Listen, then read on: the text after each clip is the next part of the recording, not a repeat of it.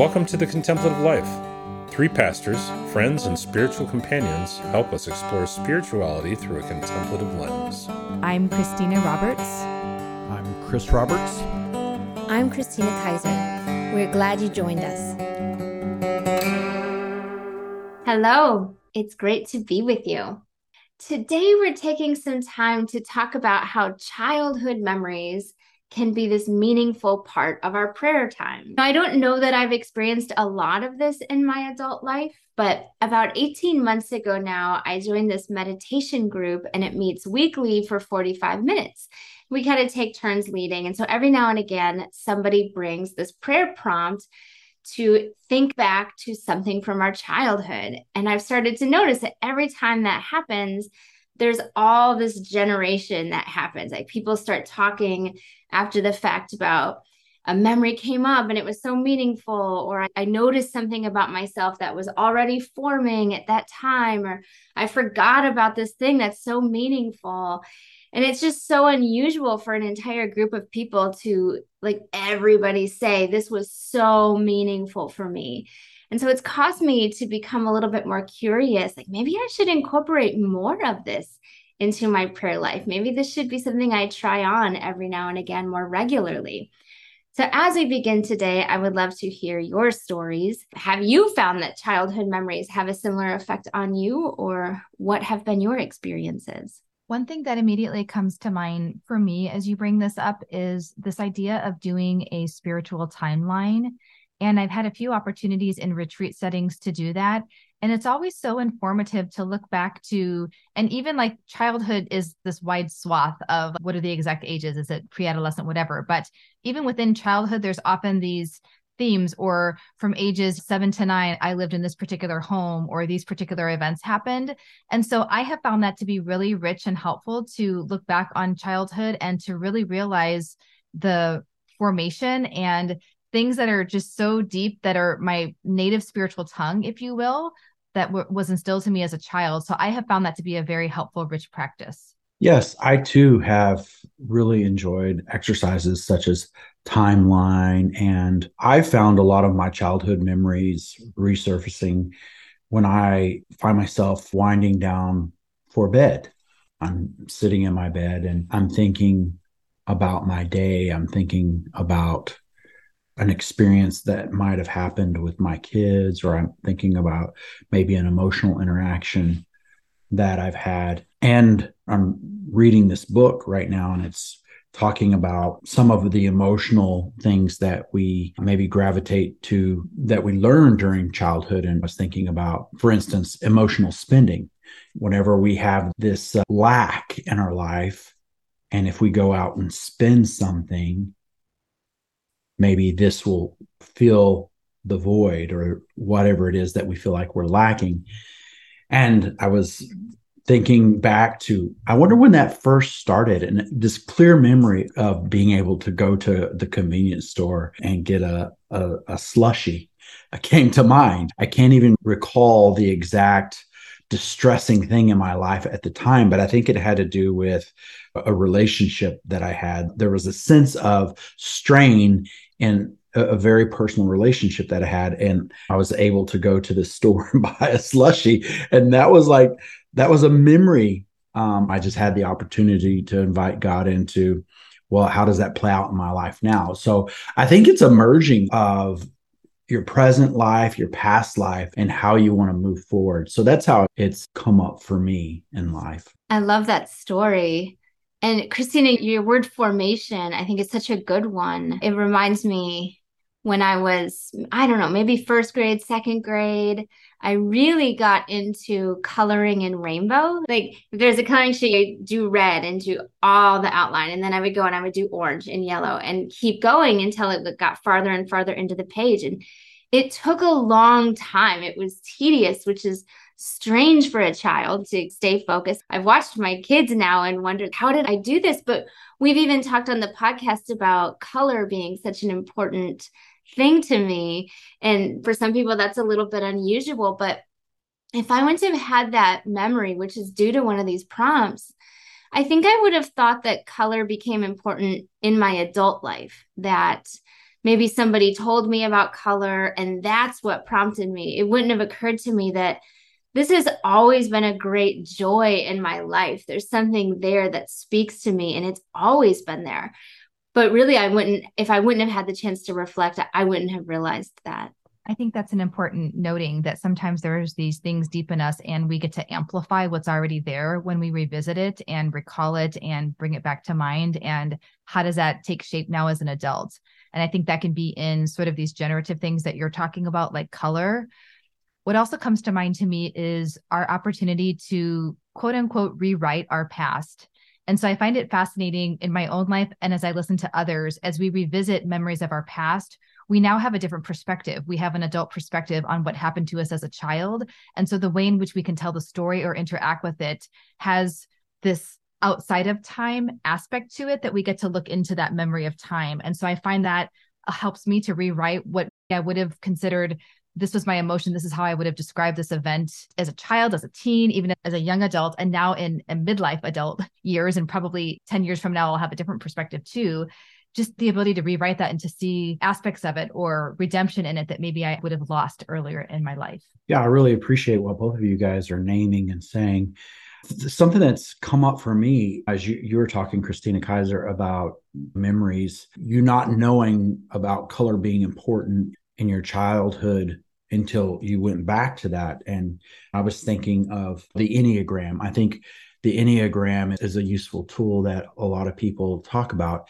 And I happen to land as a 7 most of the time on the Enneagram. And I was thinking back, Enneagram 7, they're like, adventure is like a big thing for them, off to the next thing. And I remember as a child having these books of all the different countries of the world. And they came in like these box sets. So Europe was in one set, and Africa was in one set, North America. And these little booklets had stickers that you would sort of place on the different pages, and it would tell you about the different regions.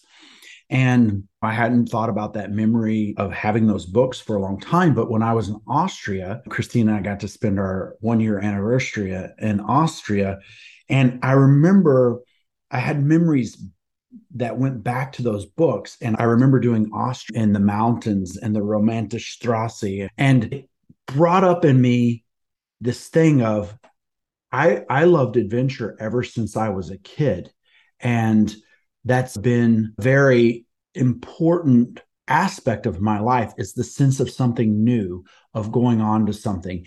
And it's funny that, is it nurture or nature? Thinking back to my childhood, was this something where God was present to me in those stickers, knowing my personality, and therefore it would play such an important part of my life in the future. And so that's one thing that comes up for me as we talk about childhood memories and what God has put in us and instilled in us. Did it start how it started way back when, or is it just a continuation? It brings up a lot of questions for me as we think about childhood memories. That's a great story. And even as you're talking, I'm remembering you once telling a story here on the podcast when we were doing Thin Spaces about going out into the woods and finding places to be. And there's just these things that are innate in us. And even recently, we did this art meditation. So you can actually find it on our YouTube channel under guided meditations. But we did this thing where you could do a childhood memory and then you could draw it or take out Play-Doh if you wanted to, if there's still Play-Doh in your house. But I drew this swing set, this swinging. And then it's funny, I was looking for, why is this coming up in this moment? And I think there's a lot that comes up for me in swinging now as an adult, because it doesn't have the same feel anymore. Like, it was really wonderful as a kid, this feeling of flying through the air. And now it like gives me these weird feelings in my stomach and whatever. But I was reflecting on it the next day further, like, why is swinging coming up? And I think I just realized it represents this level of play for me. Sometimes we talk about having childlike faith, or being lifelong learners, or looking at the world with awe and wonder. And again, middle age, right? You're raising the kids and you're going to work, and I'm doing some classes. And so if I don't have enough. Like my body's clearly craving that fun and leisure and that feeling of being free and sweeping through. But it took me more than 24 hours even to really come to terms with, like, why was this the thing that came up for me this day? Yeah, that's very interesting. You have to really sit. You have to pay attention to what's going on. Why are things coming up? And what does it mean for our current seasons? And I've been doing that a lot recently. What is coming up now? And are there themes? Have there been past seasons in my life where maybe this same issue has been coming up and I just get to go deeper with it? And I think that's what a lot of life is. Whenever I think about childhood memories, I think it's mostly about, where did I feel God present to me in my childhood? Because I absolutely think that he was present to me. But I think as adults, we get to know it in deeper ways, right? Looking back on a childhood memory and have this event that you're looking at, and you see the divine with you in that experience, and you have a sense of him being with you now in such a close way that really makes you feel held. And that's something that I think is super important in our practice at looking at these childhood memories. Like, where's the divine for us now? But also, what are we building off of? Our past has purpose and meaning to it. Like, it's not aimless. It has a sense of purposefulness to it. And in our present, I think it's super important to feel that purpose as we think about our childhood memories. And I think using the analogy of taking spiritual inventory or spiritual stock, like if you have a big chest of memoirs and things like that, I think there's some things that you go back to and you're like, oh my gosh, I forgot about this. It's lovely. And it's a photo frame that you want to display and to look at. And then other things where you realize, I can totally get rid of this. This is long past the due date, et cetera. And so I have found, again, for me and others that I've had the joy of sitting with as we've reflected on childhood memories, often there's this mixture that comes up and the opportunity to say, yes, I want this and I want this amplified, or I get to rewrite this part and see this now from a different perspective, or I just get to totally eliminate this. I've outgrown these thoughts, these ideals, these experiences, and that's okay too. I get to do that. Yeah, I'm so glad that you're talking about that, because I can feel in my own life too, like there's a lot of negative stuff. We've talked a lot about positive stuff right here, but in part, some of the value of this for me is redeeming a different narrative for childhood, because we do have a narrative. We do kind of set the tone, and I don't want to put it on anybody else. It's, oh, everybody does this. But for me, for sure, there are certain narratives that have gone on for a long time that are just really negative. And this has given me an opportunity to rewrite that and say, yeah, childhood was not all bad. There was this preciousness. There was this joy.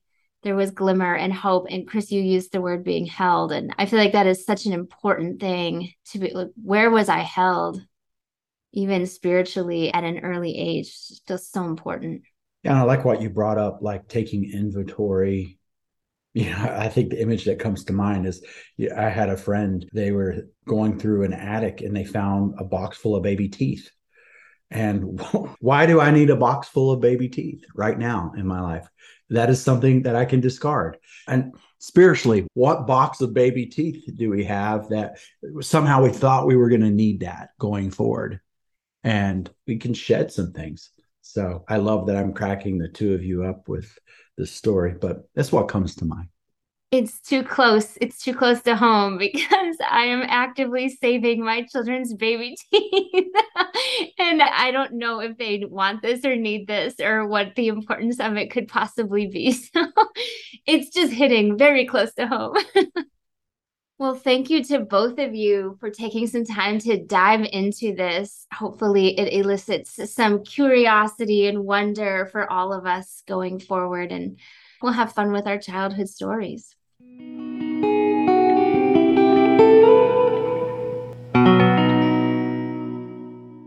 And now is the time when we take a moment to talk about what we are into. So I'd love to hear, what are you guys into? I am into an appreciation of indoor water parks. And usually around this time of year, I begin to appreciate that we live about 45 minutes from lots of different fun indoor water parks. And by the time this podcast airs, we will have visited one of those water parks for our son's birthday. So I am into indoor water parks and all the slides and the funness that it offers. Nice. I am also looking forward to indoor water parks. But to differentiate a little, I am into an app that Korg makes for iPads. It is a Korg analog sequencer, and it has so many fun sounds, and it's compact. You can take your iPad with you anywhere, and you could just be creative and create sounds on the fly. So I have been into this sequencer, and it's kind of a fun experiment as well, because I could just set this drum pattern and just watch people as they feel the music, and then they're like, oh, I'm bopping my head to it, and then now I don't want to bop my head to, now it's annoying me. Can you turn that thing off? So it's a fun people experiment too. That sounds amazingly high tech, but also very fun. And I think the thing that I am into is less high tech than that, but it is tech. I recently learned that you can schedule an email in Gmail, and I bet you the whole world already knew this, but I somehow had this value on sending the email in the moment myself or something. And I realized recently I really wanted to send this like kind of a blessing email to somebody, but I wanted them to get it right away in the morning. And there was no way I could have my life together to do that. And we figured it out. We figured out that it is actually very easy to schedule. So I am into scheduling blessings because you can. Well, thank you so much, everyone, for being with us today. We'll look forward to being with you again soon. Bye, everybody. If you enjoy listening to the podcast, we invite you to stay connected by signing up for our Foundry Spiritual Center newsletter, where you can learn about even more programs and offerings. You'll find a link to subscribe in the show notes, or visit us anytime at foundrysc.com. Thanks again for being with us. We hope you have a great week.